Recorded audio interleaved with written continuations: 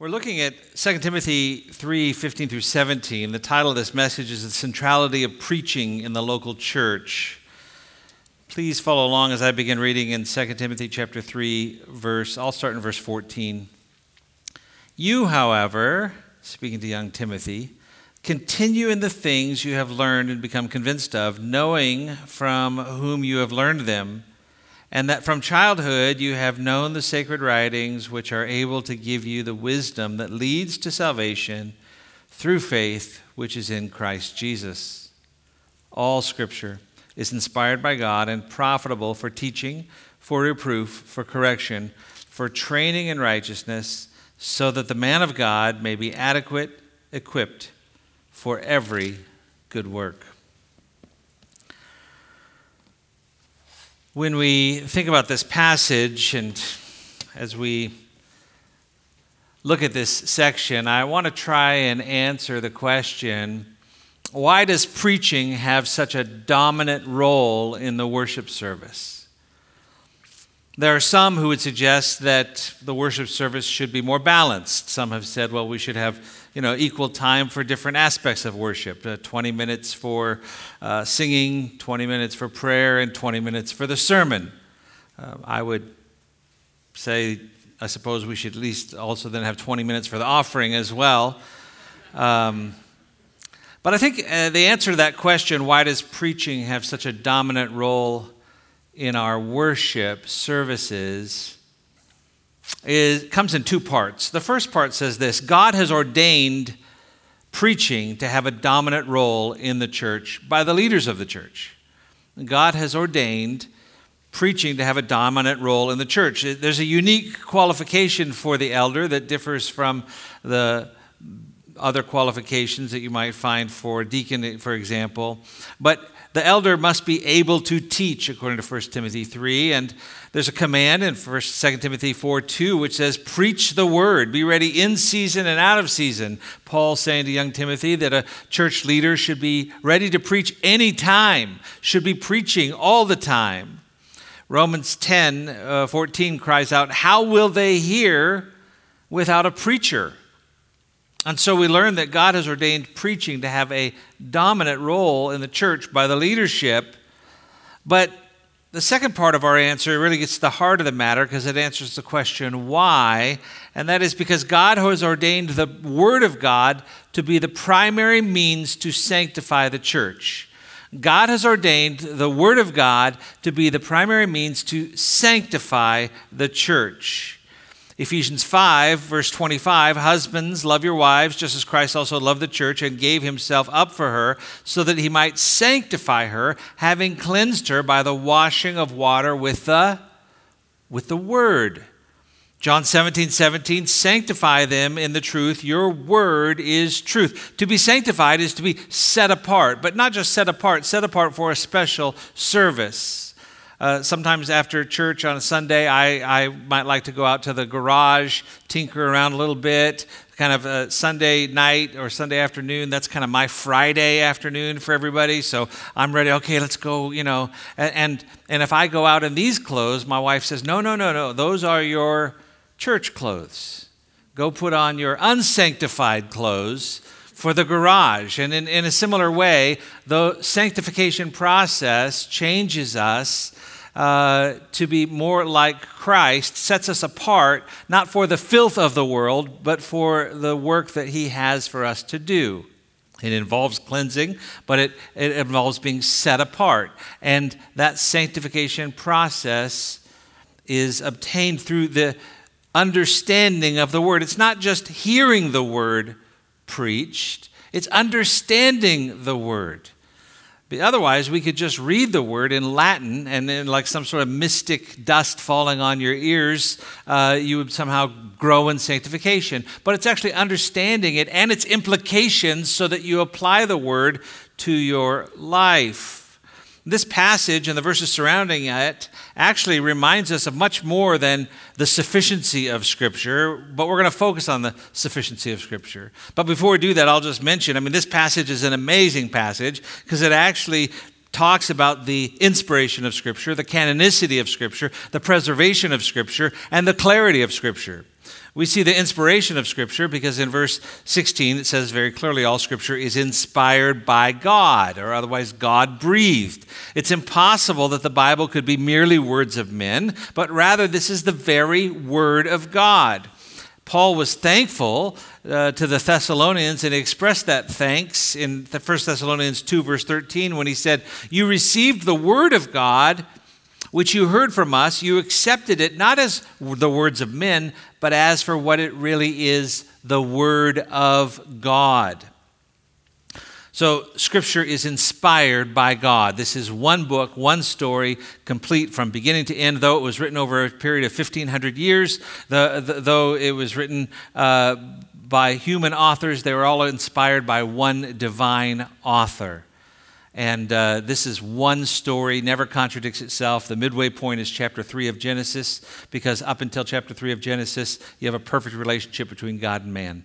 But at the fall, when sin enters the world, you have the rest of the book describes who God is and a way of redemption for fallen sinners like you and me. We have the inspiration of Scripture. We also see the canonicity of Scripture in our text because it actually says in verse 16, all Scripture. And the question comes up, well, how do we know what all Scripture is? How do we know that the Bible is complete, that our canon is complete? We know that our canon is complete because the 39 books of the Old Testament are in the canon of Scripture because Jesus affirmed them as Scripture. When Jesus was on this earth, according to Luke 4, verse 16, as was his custom, he entered the synagogue and he read the Scriptures. The canon was set for the Old Testament, so he recognized, he affirmed what was being used as Scripture. We know that the 27 books of the New Testament are in the canon because Jesus authorized the apostles to write them. John 14:23 and following, John 16:12 and following, Jesus told the apostles that the Holy Spirit would disclose many more things and guide them. So we see the inspiration of Scripture. We see the canonicity of Scripture. We also see the preservation of Scripture. Take a look at verse 14. Continue in the things you have learned and become convinced of, knowing from whom you have learned them. And verse 15 talks about these things as the sacred writings.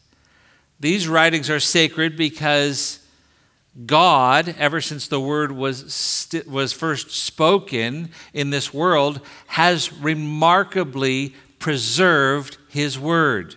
Every jot and tittle, according to Matthew 5:18, that is to say, God has been so active in preserving his word that not even the tiniest, or what may seem to some to be the most insignificant part of God's word, none of it will be removed before it will all be accomplished. Everything in God's word will be fulfilled. In God's wisdom, we do not have the original manuscripts to his word. We could be thankful for that, because if someone did have the original manuscripts and we knew that they might possibly alter them somehow. And yet, we have so many copies of early manuscripts that through the process of biblical textual criticism, we can know exactly what the original manuscript said with certainty. Just a simple illustration.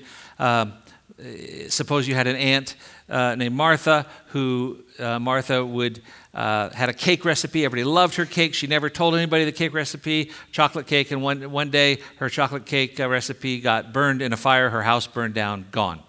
And so you say, well, what happened to the recipe? I don't know, But then they say, well, turns out she told 2 friends. So you go to those 2 friends, and they had actually told a few friends. So you end up with 9 copies of her original manuscript for the cake recipe. And then you bring them all together, and you find that they all line up, except for one of them down the road says mix and stir, and all the other ones said stir and mix. And also you look at it and you see that one of them added an extra ingredient, almonds. Well, it's pretty easy through the process of textual criticism to determine what was the original cake recipe for Martha's cake. It's more complicated and more in-depth, and there's a lot more study, but it's just one way to recognize that God has preserved his word in an amazing way. I had the opportunity to be in England, and I recently saw some of the earliest manuscripts that we have, Sinaiticus, which dates back to the 200s and 300s. And when we found Sinaiticus, it took us back 1,000 years. Imagine before, I think it was in the 1800s that they found these manuscripts, that we only had manuscripts dated back to the 1200s. So we went back almost 1,000 years with some of these earlier manuscripts, and we found amazing consistency and accuracy. So we have the canonicity, we have the inspiration of Scripture, the canonicity of Scripture, the preservation of Scripture. We have the clarity of Scripture. 2 Timothy 4, verses 1 through 3. I solemnly charge you in the presence of God and Christ Jesus, who is to judge the living and the dead, and by his appearing in his kingdom, preach the word. Be ready in season and out of season. Reprove, rebuke, exhort with great patience and instruction. For the time will come when they will not endure sound doctrine, but wanting to have their ears tickled, they will accumulate for themselves teachers in accordance to their own desires. The clarity of Scripture implies that although admittedly in some places the Scripture is more difficult to understand than others, it requires more study and explanation, every passage was written to be understood. God himself said in Isaiah 45, verse 19, I have not spoken in secret in some dark land. God has spoken openly and plainly through his word. And therefore, as Luther said, it is to be given chief place among everything. God's word must certainly have the first place and the last word in any theological conversation or discussion. And it must have a central place in the church. But as we focus on the sufficiency of Scripture, again, we can go a lot of different ways in this passage, but I really just want to focus on the sufficiency of Scripture and why preaching is central. Some might ask, well, why is a message like this even necessary?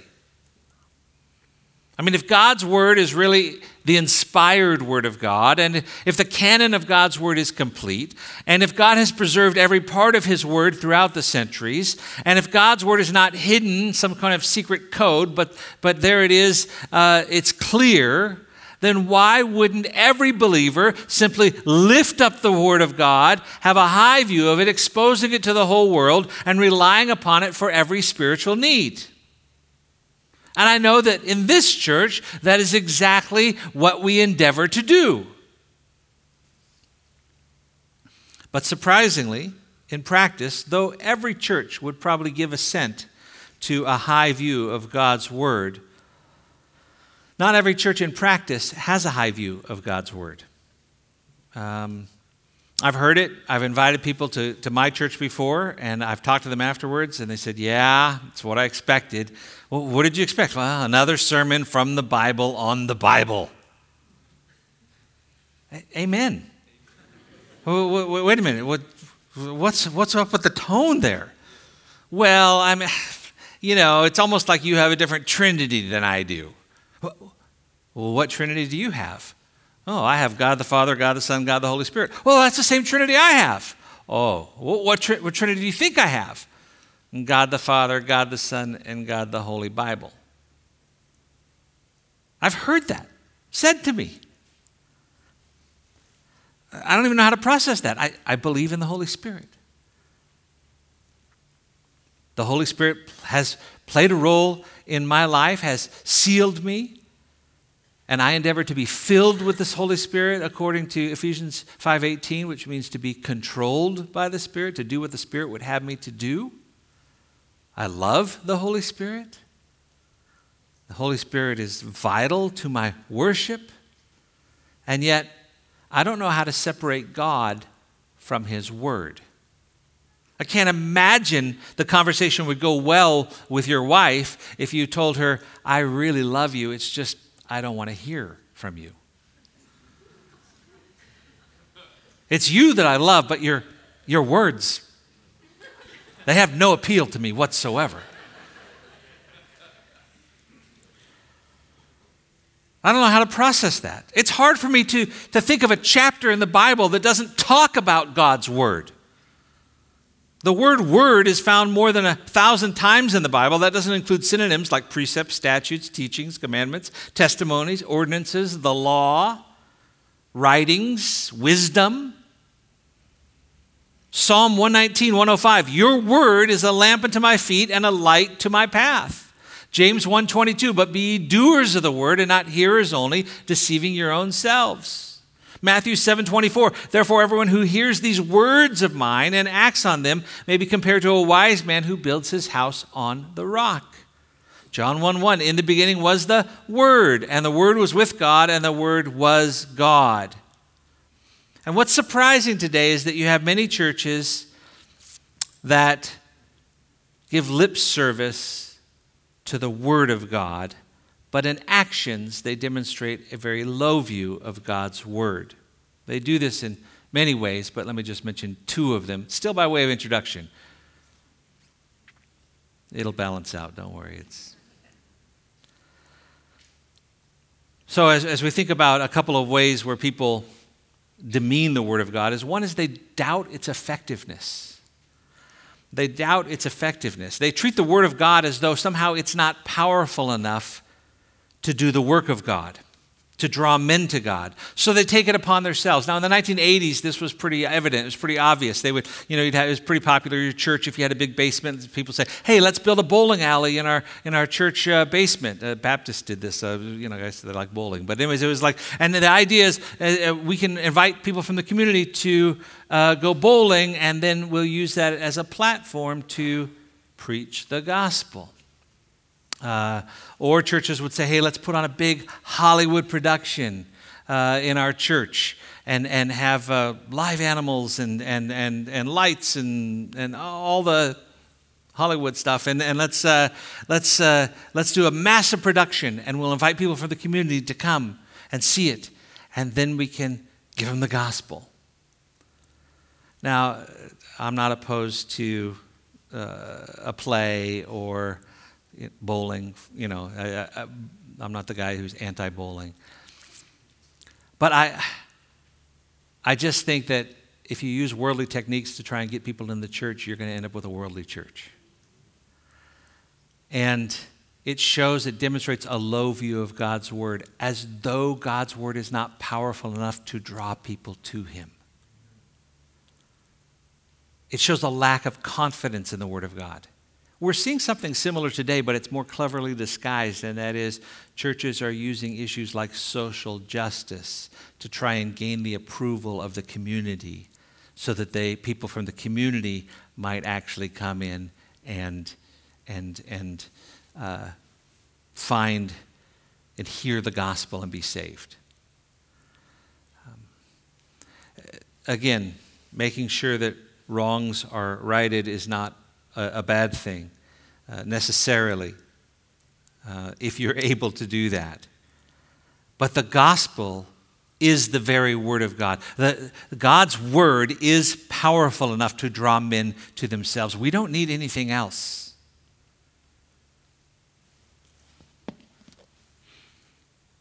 To prop it up, to help it. When another way that people demean the Word of God is sometimes they add to it. Not only do people demean the Word of God by doubting its effectiveness, but sometimes they add to it. And the charismatic movement has mastered this process and this practice. And as that movement has grown and it has become more acceptable even in non-charismatic churches to say things that really we don't mean when we're talking about the Word of God. People say things like, well, the Lord told me, or I had a word from the Lord, or I have been anointed with some sort of prophetic utterance, or God has given me a new revelation for you. And often when you hear these phrases, you might ask the question, well, are you saying that you have received new divine revelation from God? And they might say, well, yes, in a sense. Well, what do you mean in a sense? I mean, because the book of Revelation kind of warns in chapter 22, verse 19, that you shouldn't add to anything to that book. And so is God adding to that by giving you more? Oh, no. So are you saying that the word he's given you is just as authoritative and accurate as the word of God? Oh, no, I wouldn't put it on the same level as that. Well, if it is God's word, how can it not be authoritative and how can it not be trustworthy? And how would you explain false prophecy? So I just find it completely dissatisfying when somebody claims to have added revelation, and I see it as an attack on the complete, sufficient Word of God.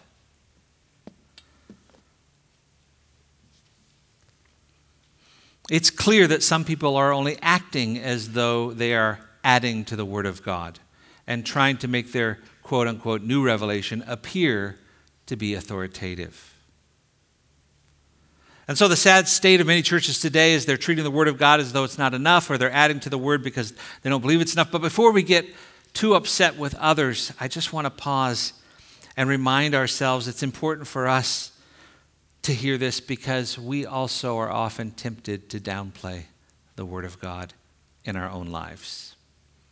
You can say you love the Word of God. You can say that you're dependent upon it.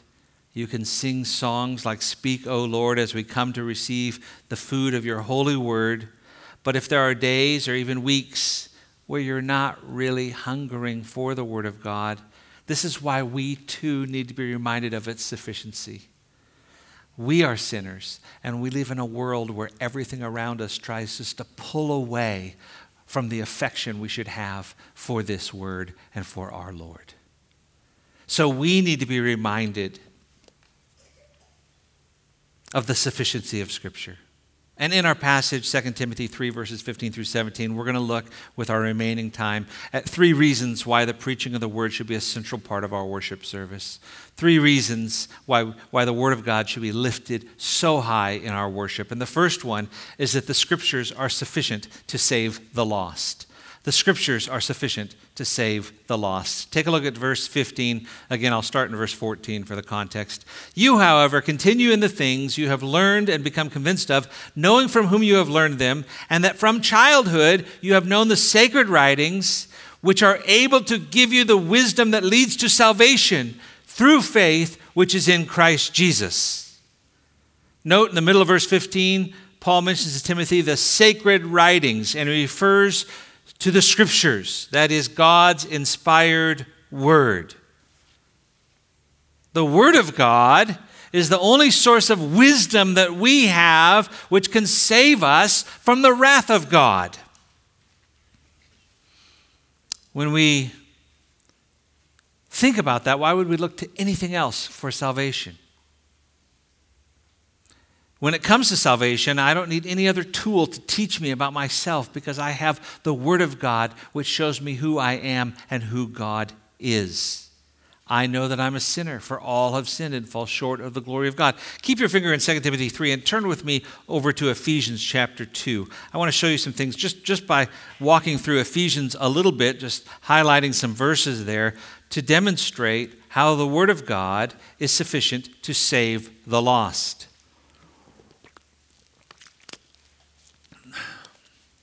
In Ephesians 2, we learn that prior to my salvation, I was dead in my transgressions and sins. I followed the course of this world, the course which is influenced by Satan and his demons. The course which is followed by a world of rebels that love their own sin rather than those who turn in obedience to follow the holy God. And Ephesians 2:3 says, among them, those are the sons of disobedience, we too all formerly lived in the lust of our flesh, indulging the desires of the flesh and of the mind, and were by nature children of wrath, even as the rest. It's significant that Paul uses the pronoun we here, because earlier he had used other programs like you were dead in your transgressions and sins. He's writing to the Ephesians here. Ephesus was a city that was full of pagan idol worship. It's under the shadow of the goddess Artemis, whose temple was one of the 7 wonders of the ancient world. And Paul had talked about their paganness and their deadness. But then he says we, and Paul grew up worshiping Yahweh, the true God. in a religious system that he thought was doing it the right way. Philippians 3:6, according to the legal righteousness he speaks about, he was considered blameless. And yet in Ephesians 2:3, he says, we lived in the lusts of our flesh,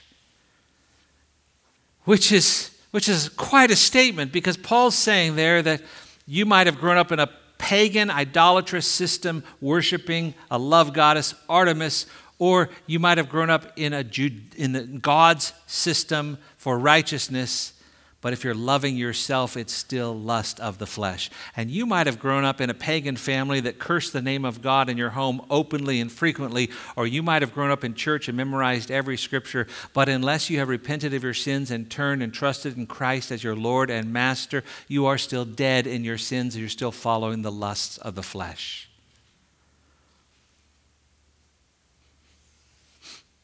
As God declared in the book of Ezekiel, the soul who sins will die. God's word teaches that anyone who sins deserves eternal punishment.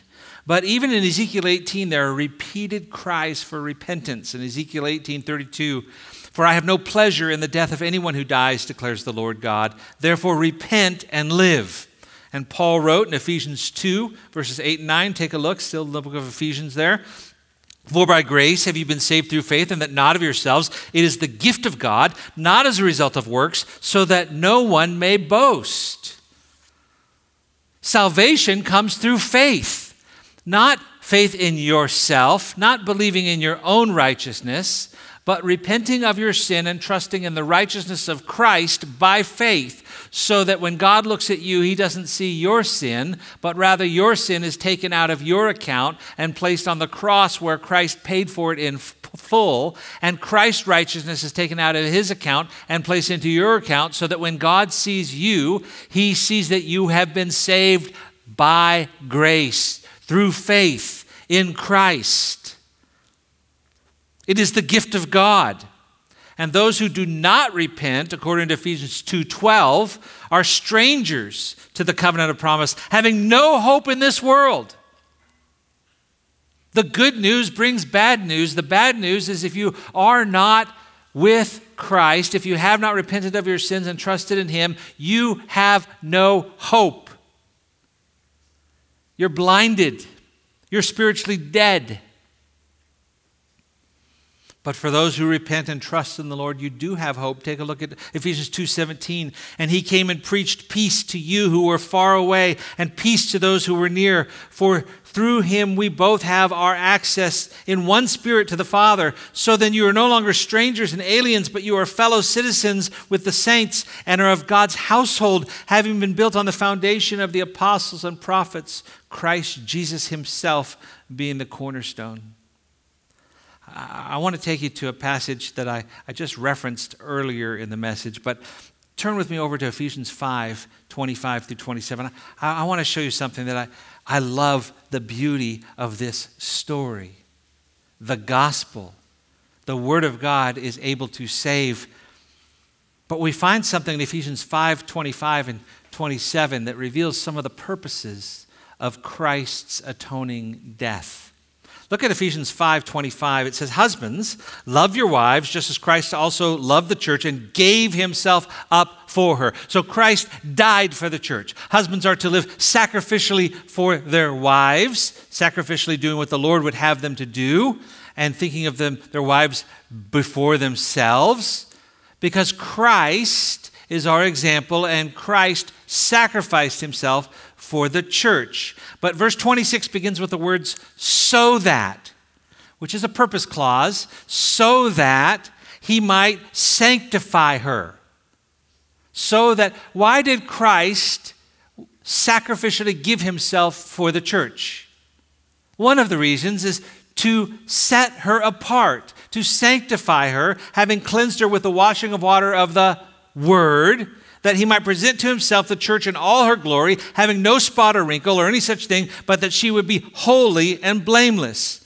Now, if you think of the first century wedding ceremony, it happened in 3 different phases. The first phase was actually the arrangement. The fathers would get together and they would agree upon whether the wedding should take place. And once it was agreed upon, it was pretty much a done deal. The next step was the betrothment.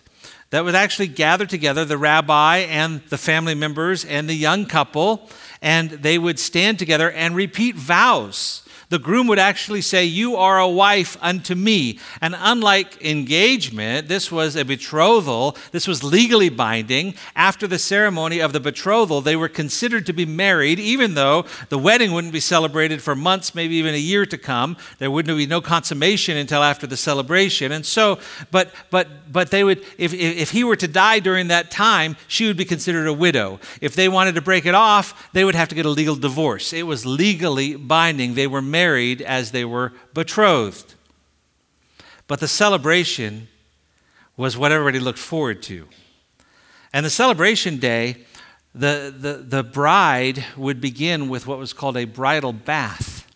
And the bridal bath was when the bridesmaids would come and take her to the bathhouse in the town, or if they had a bath in their home, and they would ceremonially bathe her and then adorn her with perfumes and beautiful clothing, and then they would wait, which is good practice for marriage as well. And so they would wait, and this is what's happening in Matthew 25 with the 10 virgins who are waiting with their lamps. They would wait for the groom to come with his groomsmen and procure the bride from her father's house and parade her through the town to his father's house, where he would present her in all her glory, in all her splendor, to his father who had arranged the marriage.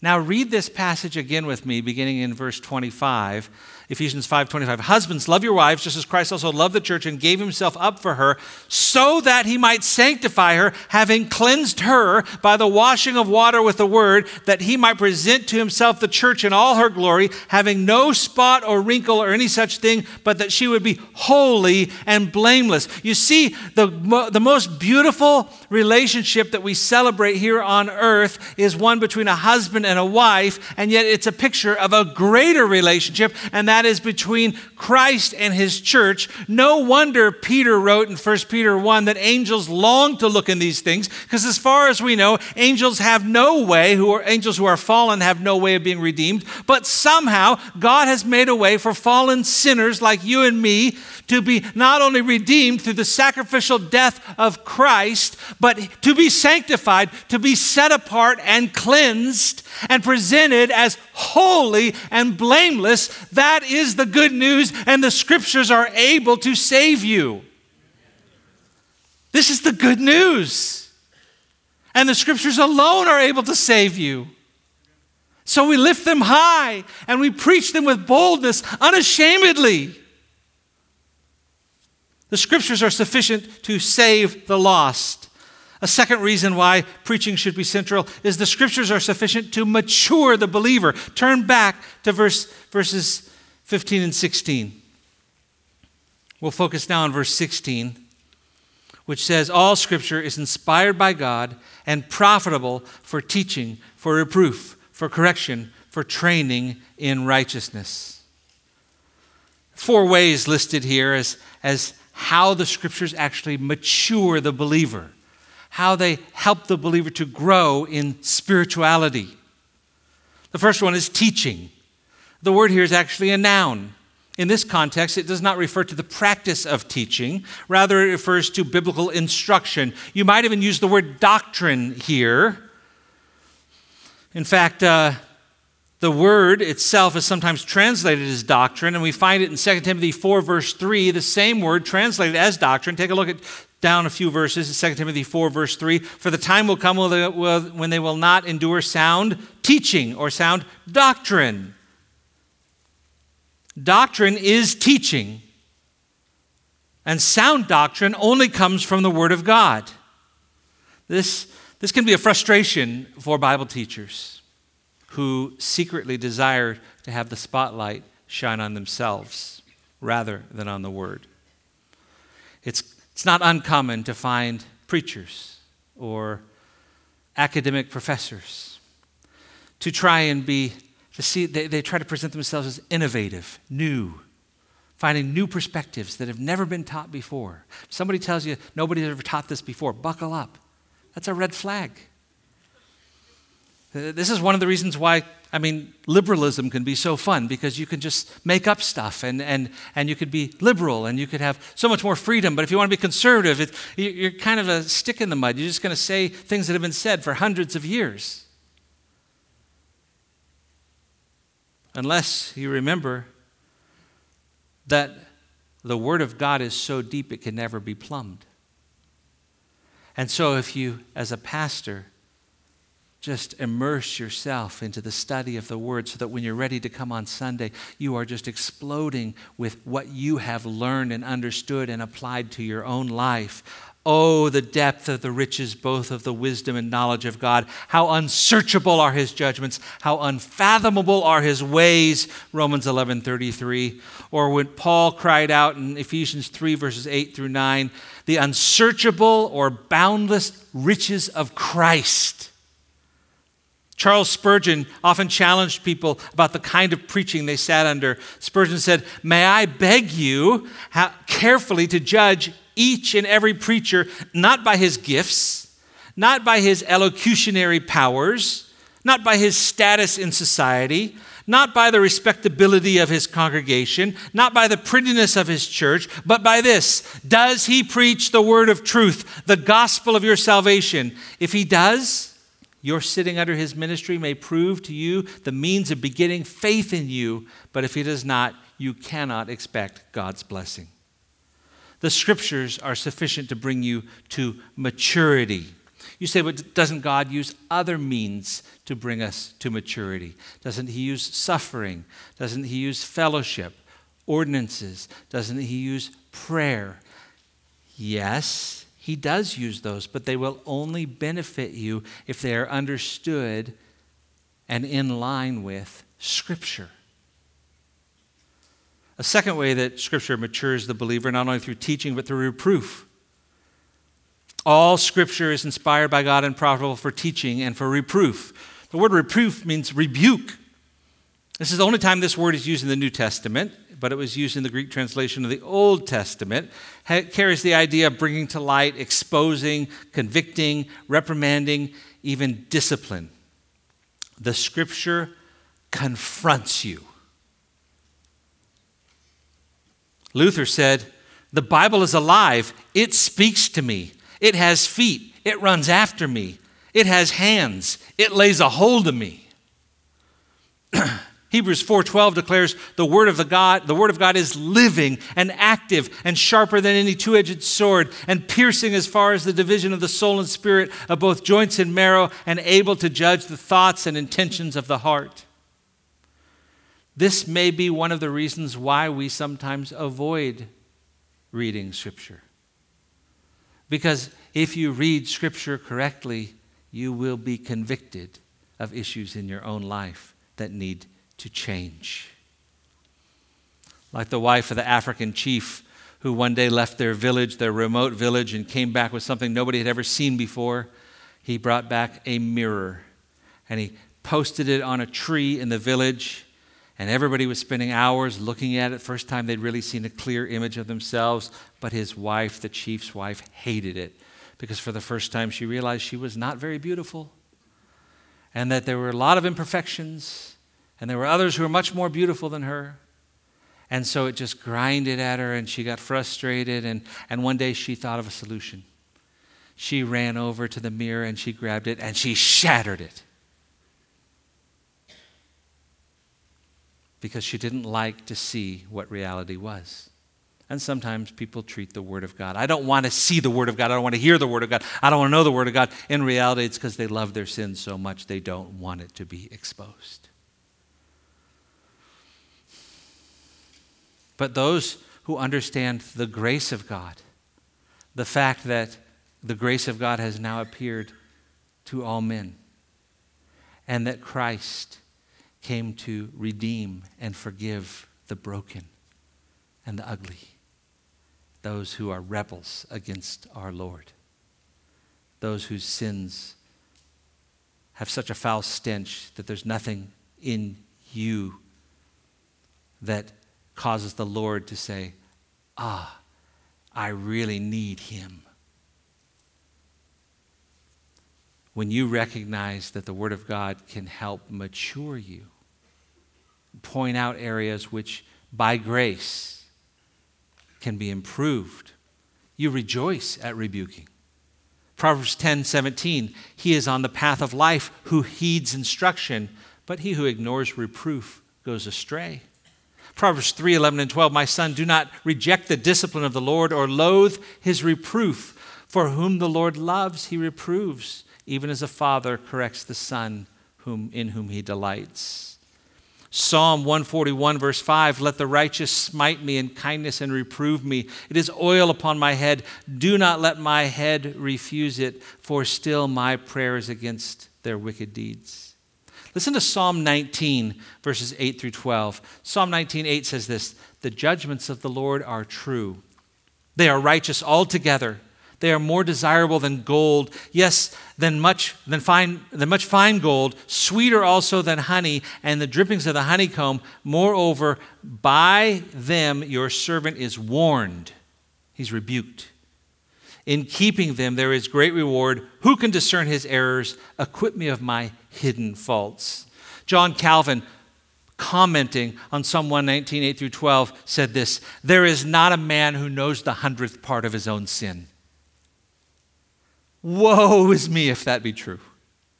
If the sin that I see is only just a fraction of the sin that exists, and I am to be conformed into the very image of Christ, I need something to show me my sin. And I welcome it. And I want to be rebuked by those who know the Word and love me, and by the Word itself. I welcome it. Scripture not only teaches and rebukes, but it corrects. Take a look at verse 16 again. It's profitable for teaching, for reproof, for correction.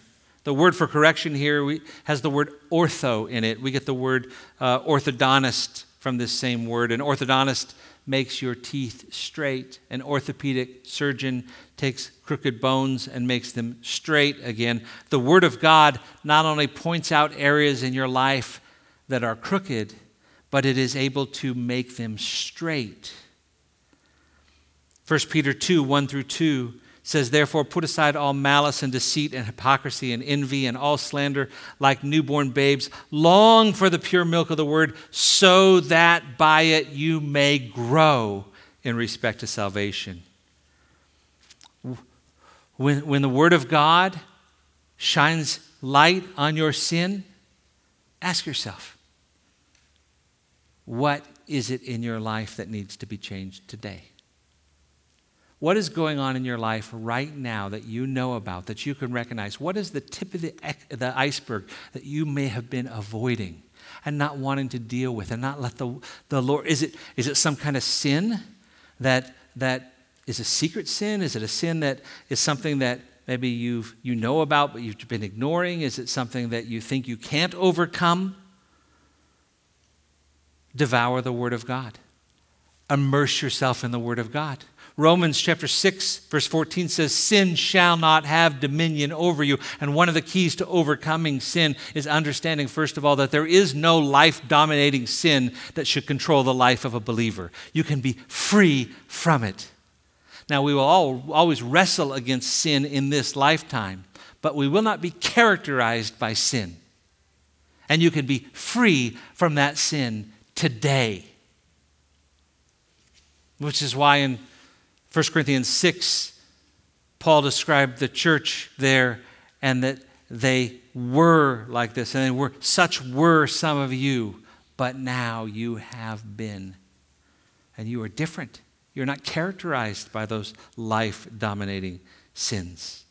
Long for the pure milk of the Word. We see also that Scripture matures believer not only through teaching and reproof and correction, but take a look at the fourth in verse 16, for training in righteousness. Do you see the progression in this verse? Do you see that Teaching gives you the right understanding. Reproof shows you where you need to change. Correction straightens out the crooked areas in your life that need to be changed. But righteousness, training in righteousness, takes you beyond that. Like a coach who's going to train you to be the best athlete, or like a tutor who's going to help you excel. The Word of God will raise you up in right living. And this often happens slowly. It happens without you really recognizing it. I know that we were on the mission field. We would come back every 3 years and we'd see my sister and she would see my kids. And the first thing she'd say is, wow, I can't believe, she talks like a siren, wow, I can't believe how much they've grown.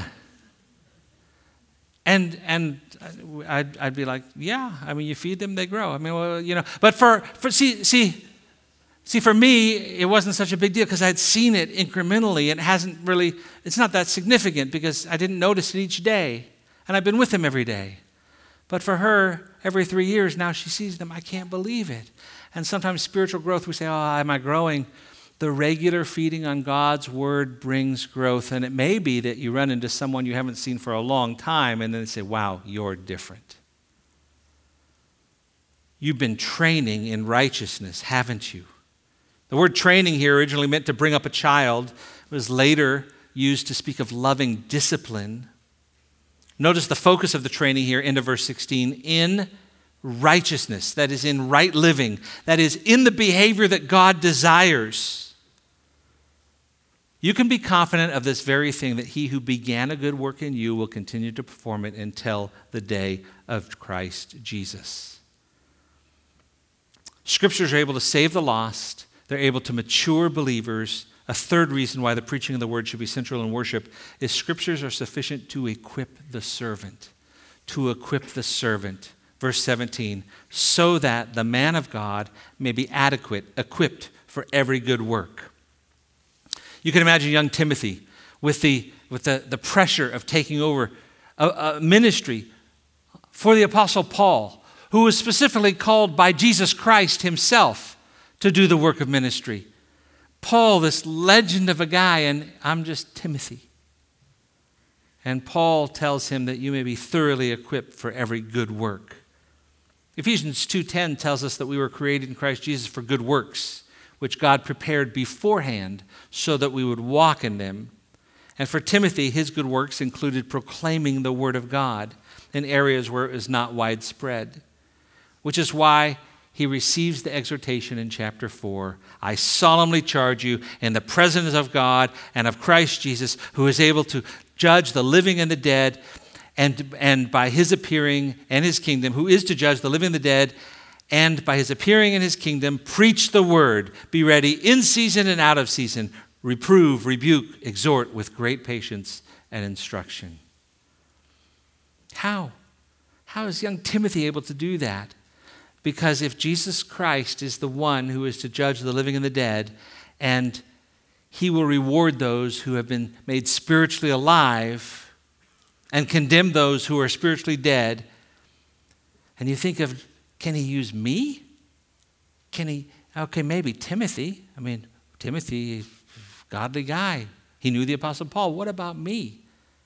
Am I really equipped to do the work that Jesus has designed for me long before I came to faith in Christ? The work that was prepared for me to do? Have you thought about why you're here on this planet right now? If you have been redeemed, if you have been saved, if you are being and have been sanctified, you can be adequately equipped. We think about our greatest need. Our greatest need is Christ. It's salvation. We need Christ. We need salvation. We need forgiveness more than breath itself. But when you look at our worship, and sometimes people say, well, now the worship's over and now we're going to have the preaching. Preaching is worship because preaching exalts God and his plan to sanctify his church and to purify his church. And I'll point something out to you in 2 Timothy chapter 3, verse 17. It says in verse 17, so that the man of God may be adequate, equipped for every good work. I'm not sure what version you're using, but that word equipped for every good work, actually, there's a couple problems in this verse. The first one is the word adequate in verse 17 is probably not an adequate word. There's probably a better word for it. It could be complete, proficient, or capable. Legacy Standard Bible translates it this way, so that the man of God may be equipped, having been thoroughly equipped for every good work. But that having been thoroughly equipped or having been equipped is actually a past work that focuses on a present reality. It's in the perfect tense. And the idea here is that, hey, if you really have been brought to maturity by the word, you are equipped to minister the word. This is why we need preaching. We need preaching. We need it to be central. We need it to be dominant in our lives. We need the Word of God. Don't let the world trick you or entice you or dupe you into thinking that anything else can be a substitute for the Word of God, because the Word of God is sufficient to save the lost. It's sufficient to mature believers, and it's sufficient to equip you as servants. Let's pray. Father God, we are so grateful for the faith which has once and for all been handed down to the saints. Your truth does not change. Your word is perfect. It's without error. It is inspired. It is complete. It is preserved. It is clear. And therefore, we know that it is sufficient. Forgive us, Father, for times when we've allowed the influence of this world to pull us away from what we know will fulfill each and every spiritual need we have. There is not any satisfaction in this world without you. Teach us, rebuke us, correct us, and train us up in righteousness through your word. We're thankful. I'm thankful, Lord, for the high place your word has in this congregation, and may that never diminish. But may we only grow and hunger in your word even more. We pray for your church, Lord. Use us to minister to those who are in need so that they too may glorify you of your goodness. It's in the glorious name of your Son, Christ Jesus, we pray this. Amen.